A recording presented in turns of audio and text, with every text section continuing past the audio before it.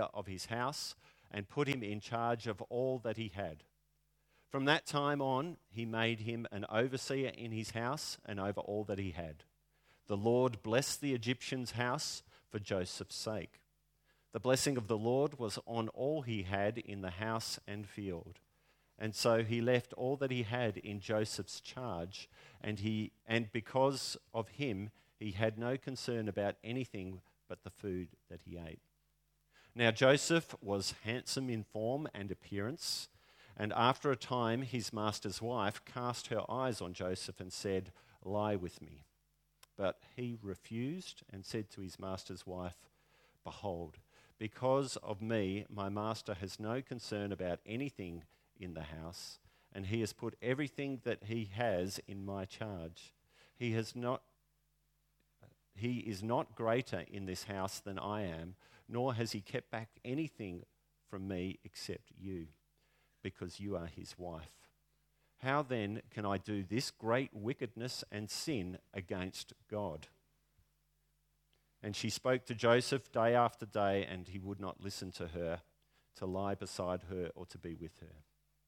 But one day he went into the house to do his work, and none of the other men of the house was there in the house. She caught him by his garment, saying, "Lie with me." But he left his garment in her hand and fled and got out of the house. As soon as she saw that he had left his garment in her hand and had fled out of the house, she called the men of her household and said to them, "See, he has brought amongst us a Hebrew to laugh at us. He came to me to lie with me, and I cried out in a loud voice. And as soon as he heard that I had lifted up my voice and cried out, he left his garment beside me and fled out and got out of the house." Then she laid up his garment by her until his master came home, and she told him the same story, saying, "The Hebrew servant whom you brought amongst us came into me to laugh at me. And as soon as I lifted up my voice and cried out, he left his garment beside me and fled out of the house." As soon as his master heard the words that his wife spoke to him, "This was the way your servant treated me," his anger was kindled.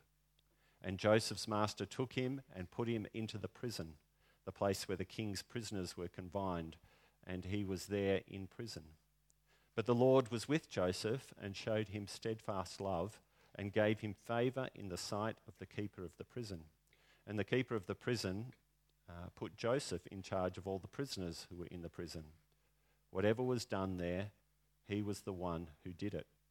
The keeper of the prison paid no attention to anything that was in Joseph's charge, because the Lord was with him, and whatever he did, the Lord made it succeed.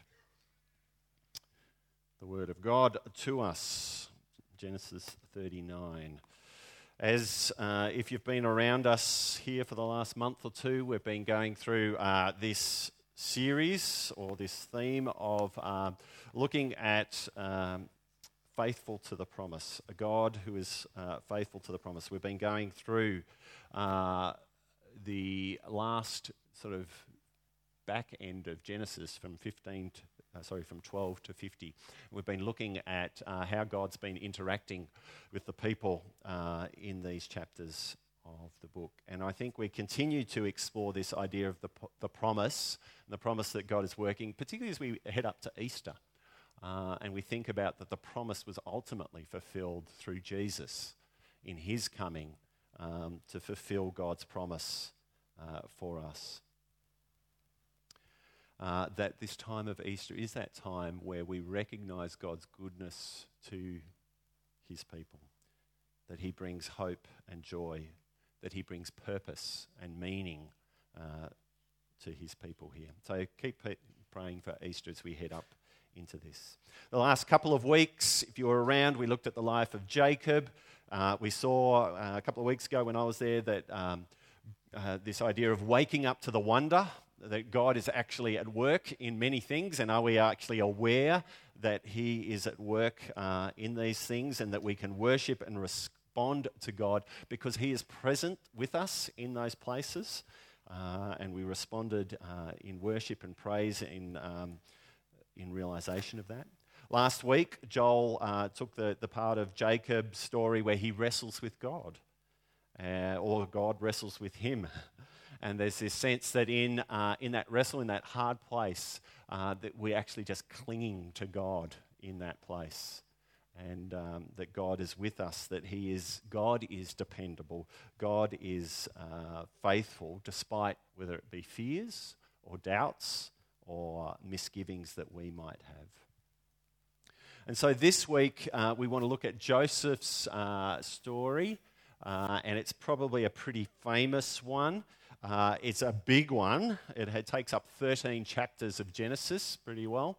That sort of unfolds the Joseph story. Many of us would know of it. His coloured dream coat, musical. What is it? Joseph and his amazing Technicolor dream coat. Why is it? I was thinking about it. It's a great story. That's why I think people have picked it up, or Hollywood picked it up, and done these sorts of things, because it's actually a great story. It's full of all sorts of intrigue. There's highs and lows. It's a bit of maybe a rags to riches type story as well. And it's a great story that's easy for us to engage with. But as I've warned along the way, as we go through, what ends up happening a lot with these stories is that we get captured by the things that are happening in the story. We get captured by the people in the story, and we actually start to miss a little bit what God's doing in the story. And so as we're looking at the life of Joseph over the next couple of weeks, we've got to be asking, what's God doing? Why is he doing these things? What's the big plan behind some of these little things that are happening? Many of us would know it well, and would probably see it as a success story. As I was thinking about it and reading through it again this week, we're introduced to Joseph in Genesis 37, where he starts telling his brothers and his parents about these dreams that he's having, and they're obviously dreams about him and his family. And I still don't know whether Joseph is just naive, he's not really aware of the impact that he's having, or he's actually just arrogant and that he's rubbing it in their face a little bit, that one day you will serve me and I will be over you. I'm not quite sure. And it's very interesting. I read through Genesis 37 as we get introduced to Joseph, and there's all this stuff about him, the dreams, and he gets, the brothers are going to kill him. He gets thrown into the pit. And it's interesting, through that whole chapter, God is not mentioned once. We don't know how God's interacting in that story. It's quite interesting. I don't know why. But I don't know whether Joseph was actually aware of God at that, or he was actually even following God at that point. It sort of just remains silent. And it's quite, and it's not until we actually get into the following chapters that we start to see that he is interacting with God. Maybe it's in the pit that he actually sees God and cries out to God and experiences God in that as well. I'm not sure if he was following God back in those days or not. But it's interesting that in the intrigue and the busyness of life, that sometimes we can lose God and lose what God's doing and what's he up to, and we get busy with the stories of our lives, and we start to miss him. And so I wonder, and I was just going to ask you to ask yourself this question of what is God doing in your life right at this moment, in this period of time, in the last week or the month or so. What is God? What's your interaction with God? What's your situation? Just have a bit of a think and a process in that. Are you walking close with the Lord? Have you wandered away from the Lord? Have you not even been thinking about the Lord? Has he been revealing things to you about your life? Is it just a hard slog for you at the moment? Or are things actually going really well for you? At work, school, life is actually going well, and how's God interacting with that? What's your situation at the moment? Are you just cruising along? And hopefully this morning, as we engage with the story of Joseph, we'll be able to also engage with our own stories and see what God's doing in that as well. If we go to the next slide, This morning we're going to sort of cover chapters sort of 39 to 42, and next week Joel's going to pick up the back end of the Joseph story. And so Joel was on a roll with the P's at the state youth service, and so we kept the P's going again. So we're going, the story pretty well goes from the pit to Potiphar's house, which we just read. He ends up in prison, and if you know the rest of the Joseph story, he ends up in the palace, overseeing all of Egypt pretty well. And as we go through this story, we get the sense that God is at work behind this. Even in the chapter 37, where we don't read much about God, but we get the sense that it's actually God who saves Joseph's life. That originally the brothers were going to kill him, and then Reuben sort of stands up and says, no, we'll throw him in the pit. He gets thrown in the pit, and then they were going to kill him again. They said, no, let's sell him off as a slave. And we understand that God is at work there and actually saves his life and brings him down to Egypt, as of all places. And remember I've said that going down to Egypt is not really the place God's people are supposed to be. So if you're reading this as a first-time reader back in these times, this is not going well, where this is going. And then he uses the Ishmaelites. They're the guys that take him down there. Who are the Ishmaelites again? If you remember back a few sermons ago, they're the descendants of Ishmael, Abraham's illegitimate son, and a nation now has formed out of them. And remember God's promise to form nations? He's formed the nation of Israel, but he's actually formed other nations. So the Ishmaelites, and later on even out of Esau's line, there's the Edomites. Nations are being formed who actually end up being the enemies of God's people. And what's the backstory? What's it about? That God is at work even in all of that. God is using those things, and God is not out of control when other things seem out of control. He's working within these things to have the story of his people and him walking together through life. We see it's actually God who orchestrates Joseph to land up in Potiphar's house. It's not just by chance. God is behind that, and he ends up in Potiphar's house. It is God who gives him the gift to be able to interpret dreams. It's God who actually gives him the ability to be able to manage the finances and manage the household well. It's God who is at work in Joseph's life. And I think, the writer is intentionally writing these stories and these scenes to get us to see that actually it's God who's at work behind the scenes of all of this. And it's in the highs and the lows of Joseph's life. In chapter 39 that we just read, at verse in verse 2, we get that the Lord was with Joseph and he prospered. We started to get it quite specifically now, how God's involved in this. And then what we're starting to see also is the people around Joseph notice that the Lord is at work. So Potiphar starts to notice. He says, I see that the Lord is at work in his life, so I want to put him in there. And we think about that too in our lives, that as we go through life and as we live out our story, people are observing and watching our stories.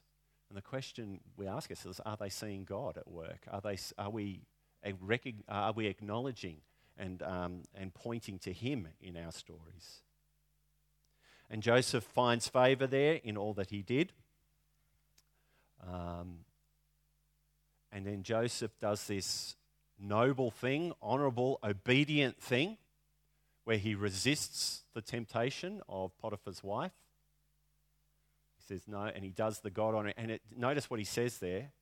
He says, I'm not going to do this because of God.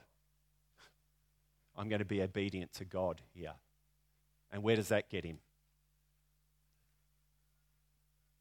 So Joseph's sort of the shining light in the back end of Genesis. Joseph probably has one of the better lives. He's one of the more obedient people. You don't actually read a whole lot of evil. And yet, he's perfectly obedient to God. And where does he end up? He ends up in a prison.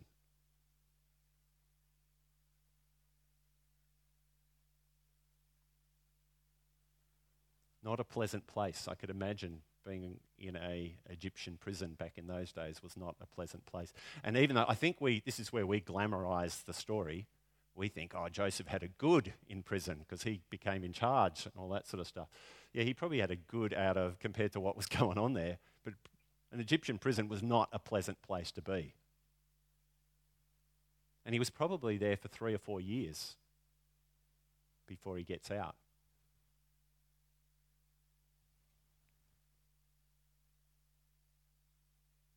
And then it says, and the Lord was with him and showed kindness to him and granted him favour.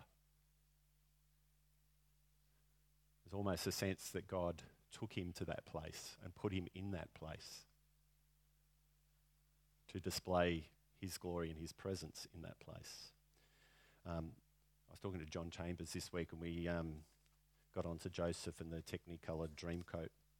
And there's a song in there that Joseph sings when he's in, and I just happened to look it up. And it's actually quite insightful, and so I just thought I'd read a little bit out of it. So could you imagine Joseph in this place? And this is the song that comes out of that musical. It says, "Close every door to me, hide the world from me, bar all the windows and shut out the light.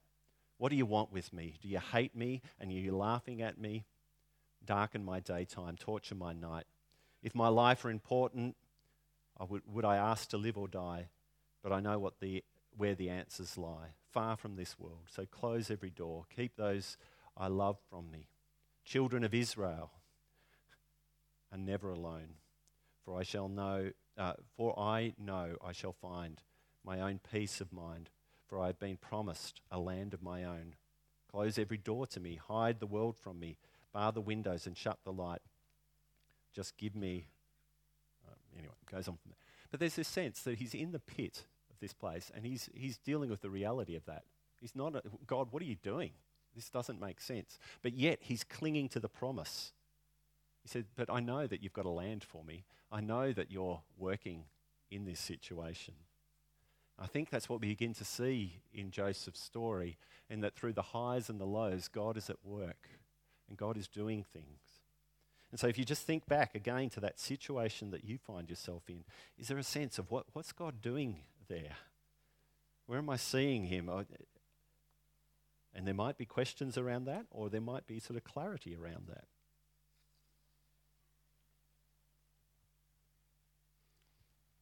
I think Joseph actually begins to understand that God has given him the gift to interpret dreams. And you see, the story itself is not really about interpreting dreams. Yeah, because that's what we focus on, isn't it? Oh, we need to be able to interpret dreams. And yes, I believe that happens, that God speaks to people through dreams, and I think people actually help understand. That's not the point of the story. That's just a gift that God gives. The point of the story is that God's with him in it, and God uses those things to display his glory through his people in those places. The Lord was with him is the constant sort of cry. God was being faithful to his promise in the highs and the lows. In the amazing rise that we see after this, isn't it? He goes from prison to becoming the leader of the country. And that through his wisdom that's given by God, he stores up grain to save save Egypt, but not only Egypt, Israel. And then in chapter 41, 38, Pharaoh, who's interacting with Joseph at that point, says this of Joseph, "Can we find anyone like this man, the one whom the Spirit of God is upon?" Joseph is a shining light in the highs and lows of his life. As I said to you, in the back half of Genesis, he is the shining person. He's probably the one that most of an example to follow. Most obedient, and what we would probably term as most successful. Many examples for us to follow in the life of Joseph. But it's interesting because there's a chapter between chapter 37 and 39, which is, surprise, chapter 38. And if you've ever read, it's a bizarre story. It's a bizarre story about Judah, who's one of Jacob's sons, and his daughter-in-law Tamar. And the whole chapter is a story of people who can't have children, husbands that are evil, a God who interacts and brings justice. There is disobedience, there is death, there is trickery, there's prostitution, there's unfaithfulness. And in this bizarre story, there's these two twins that are born at the end of that chapter, Perez and Zerah. And I don't know if you remember that story. Some of you might remember. It's a story where the twins are about to be born, and one of the twins' hands comes out first. And on that hand, they put a scarlet thread on it. And then the hand goes back in, and then and they said, because that's the son that was born first. And we know that in those times it was the firstborn that the inheritance would go through. But the hand goes back in, and the other one gets born first. And again, this continued theme that we've seen through is that God tends to often work through the secondborn rather than the firstborn. God doesn't always work according to the plans that we think should be, the way it should be. And there's this thing, you might have heard this, it's called the scarlet thread. And theologians talk about the scarlet thread, and they picked up, and I think it's sort of picked up from this scarlet thread that was put around Perez's. But there's also, when we get to the story of Jericho, there's also another scarlet thread, same word, that Rahab puts out. And they become sort of signs of the way she was saved through that.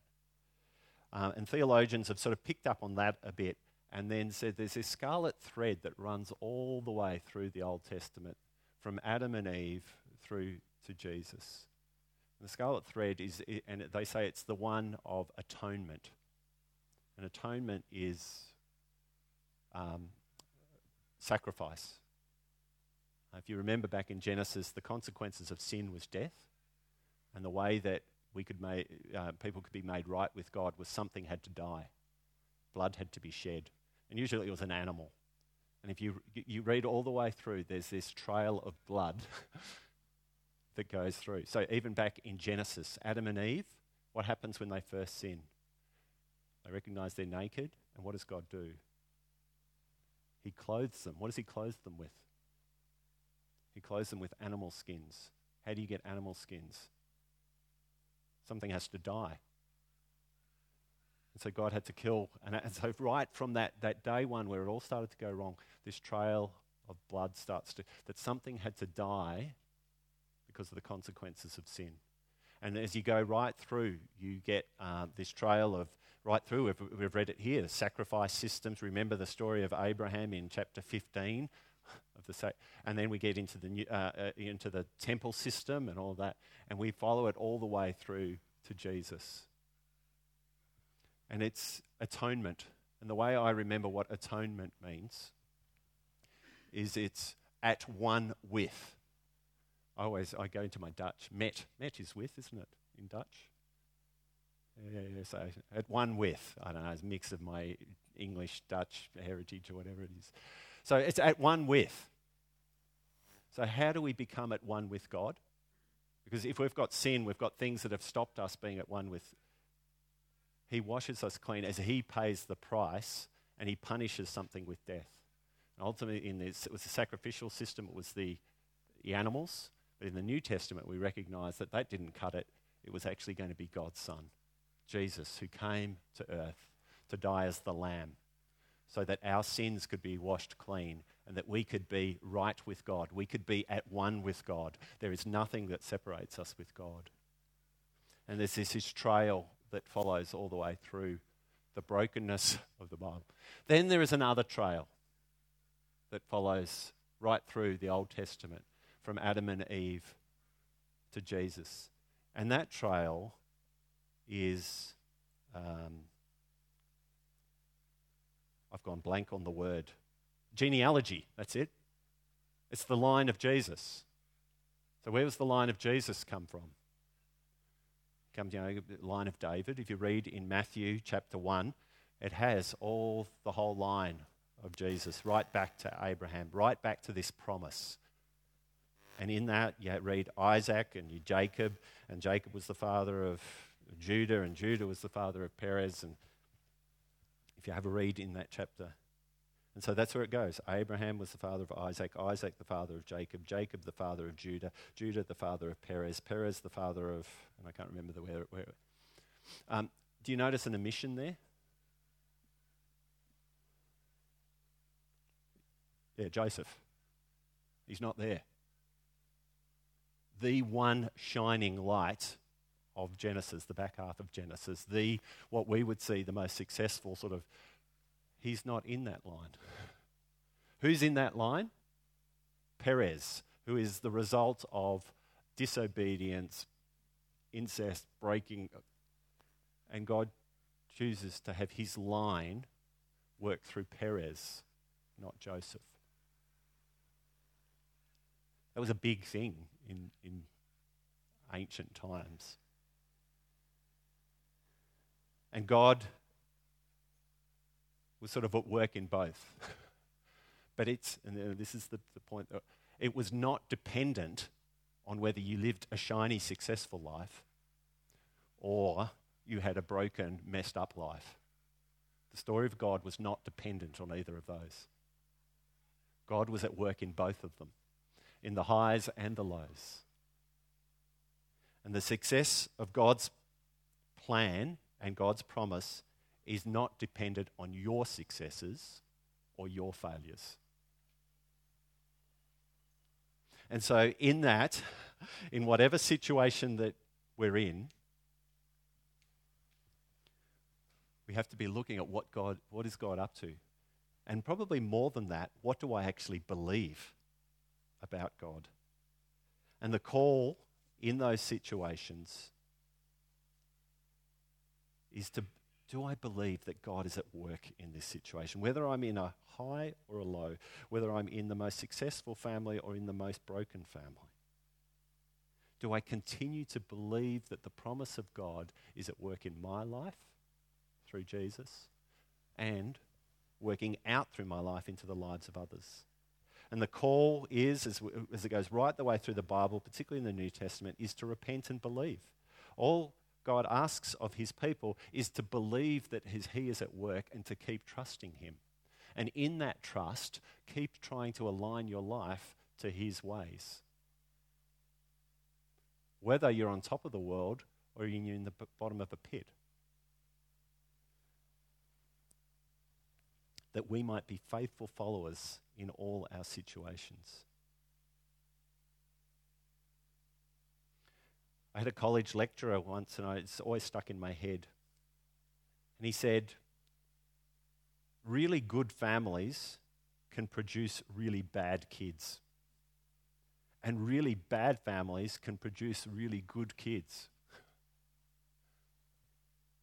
And that's not to excuse sin or badness, but it's just to make us recognize that God's at work at both, and God's mysteries are not dependent on our successes or failures. The mystery of God's work, of his atoning work in us through Jesus, is often mysterious. And so Joseph sometimes found favor from God in favor and success, but other times found favor from God in failure and suffering. And so God uses sin and brokenness, but is not often glorified in it. He doesn't want us to pursue sin and brokenness, but he often uses it to display his glory, display his grace.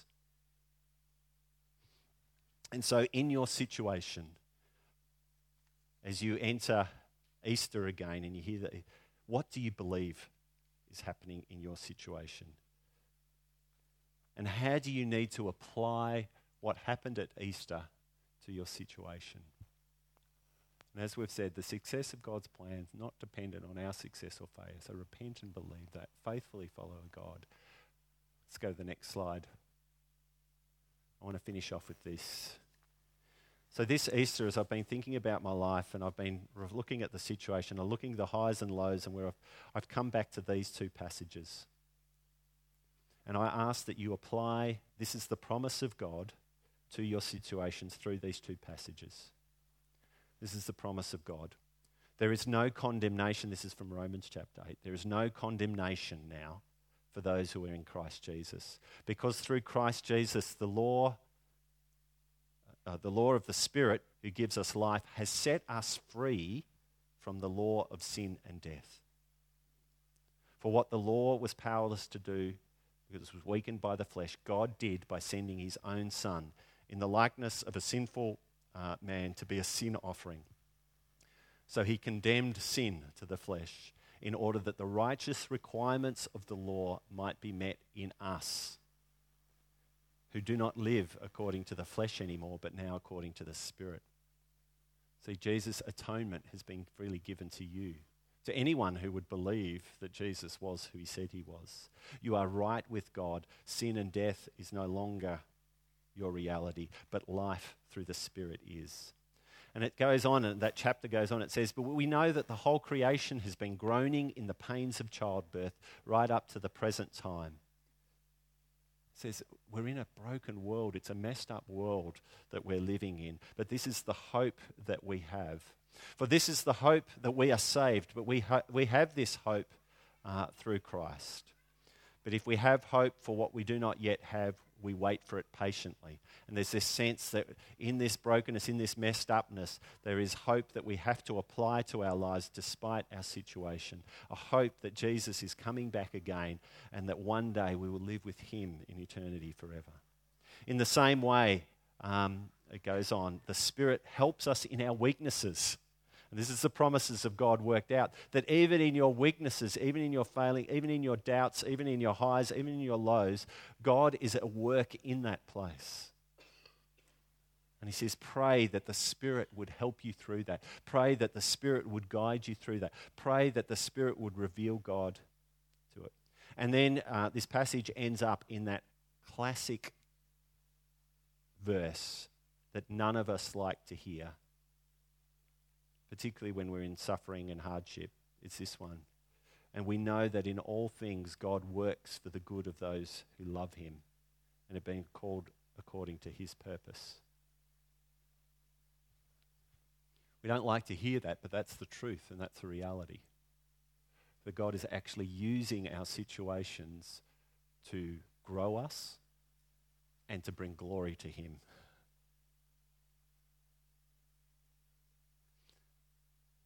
So what shall we say in response to these things? If God is for us, who can be against us? God did not spare his own Son, but he gave him up for us. So what shall separate us now from the love of Christ? Shall trouble or hardship, persecution, famine, nakedness, danger of the sword? Or should goodness, favour and blessing? It's the other side of that, isn't it?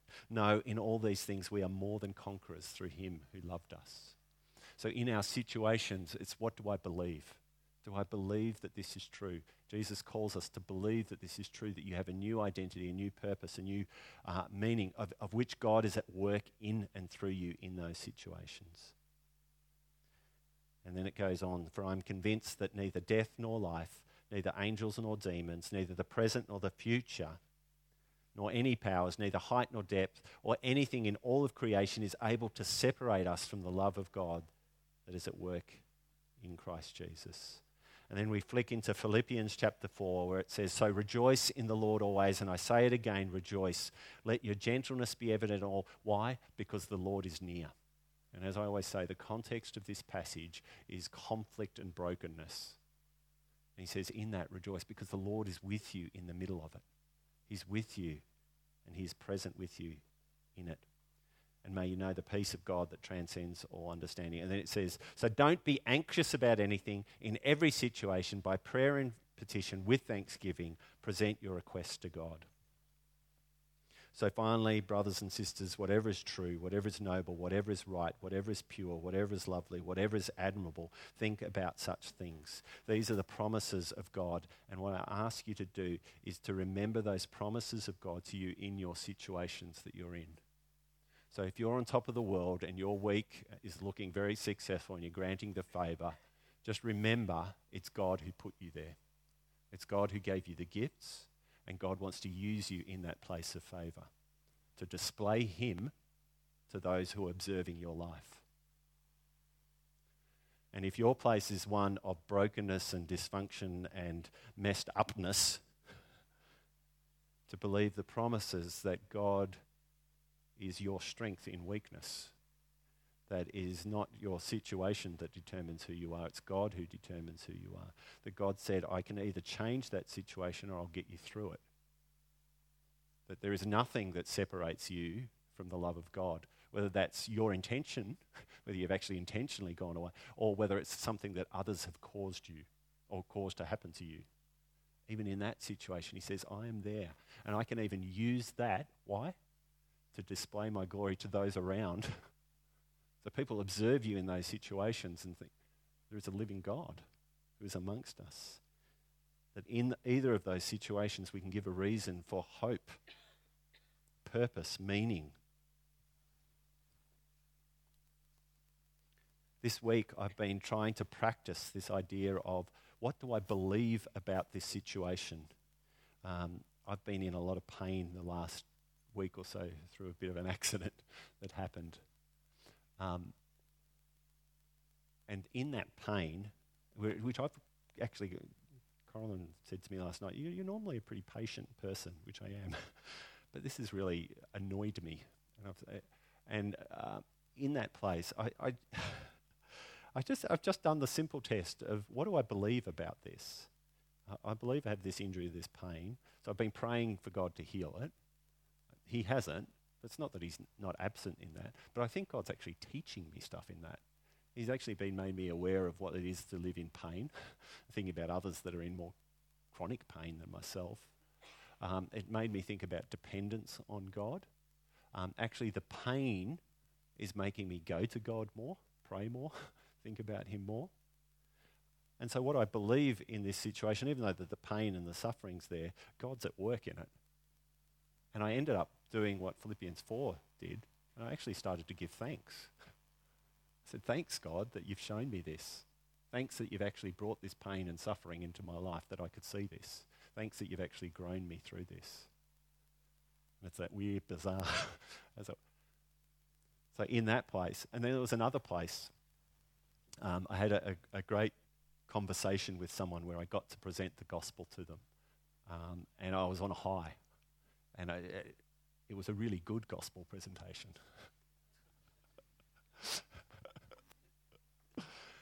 And I thought, God, you're the only one that did that.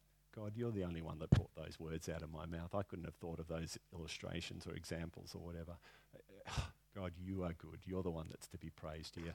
Stop big noting yourself and recognize that God's at work. And he's chosen to me to do it. But it wasn't me that did it. It was him that did it. And in that place, I reorientated to myself to what I believe. And I repented it and believed. I turned back to God and said, God, now use me more. May you be glorified more in my life. And particularly as I come up to Easter, I said, God, give me opportunity to declare your glory again and again and again. Help me to give me opportunity to give the reason for the hope that I have this Easter. And whether I'm high, low, anywhere in between, may your work be displayed through me. Let's pray. Lord and God, Heavenly Father, we thank you that you are a faithful God who is faithful to his promises. And we've seen that as we remember Easter. You were so faithful to your promise that you sent Jesus to die for us so that we could be at one with you, we could be right with you, we could be in perfect relationship with you. Lord, we thank you that you are faithful to your promise that despite our situation, despite our circumstances, you are near. More than that, you are working for us and that you are our power and presence in those situations.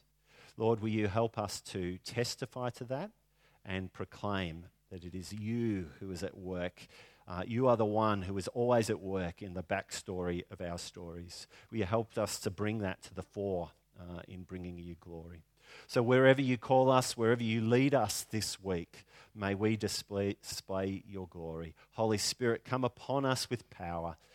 Get us through or change the situation or humble us in the situation. Help us to use all of our situations for your glory. And when we feel weak, may we know the surge of your Spirit's power to display you in all of our lives. In the name of Jesus, amen. We're going to sing and praise God. It's a praise, worship, it's a prayer. It's the ocean song, which I said for me at the beginning of this theme. It's a bit of an anthem for this sort of situation. As God calls us into life this week, may this be our prayer, that we depend on Him and trust in Him. And may His glory be displayed in our lives. Let's stand and sing.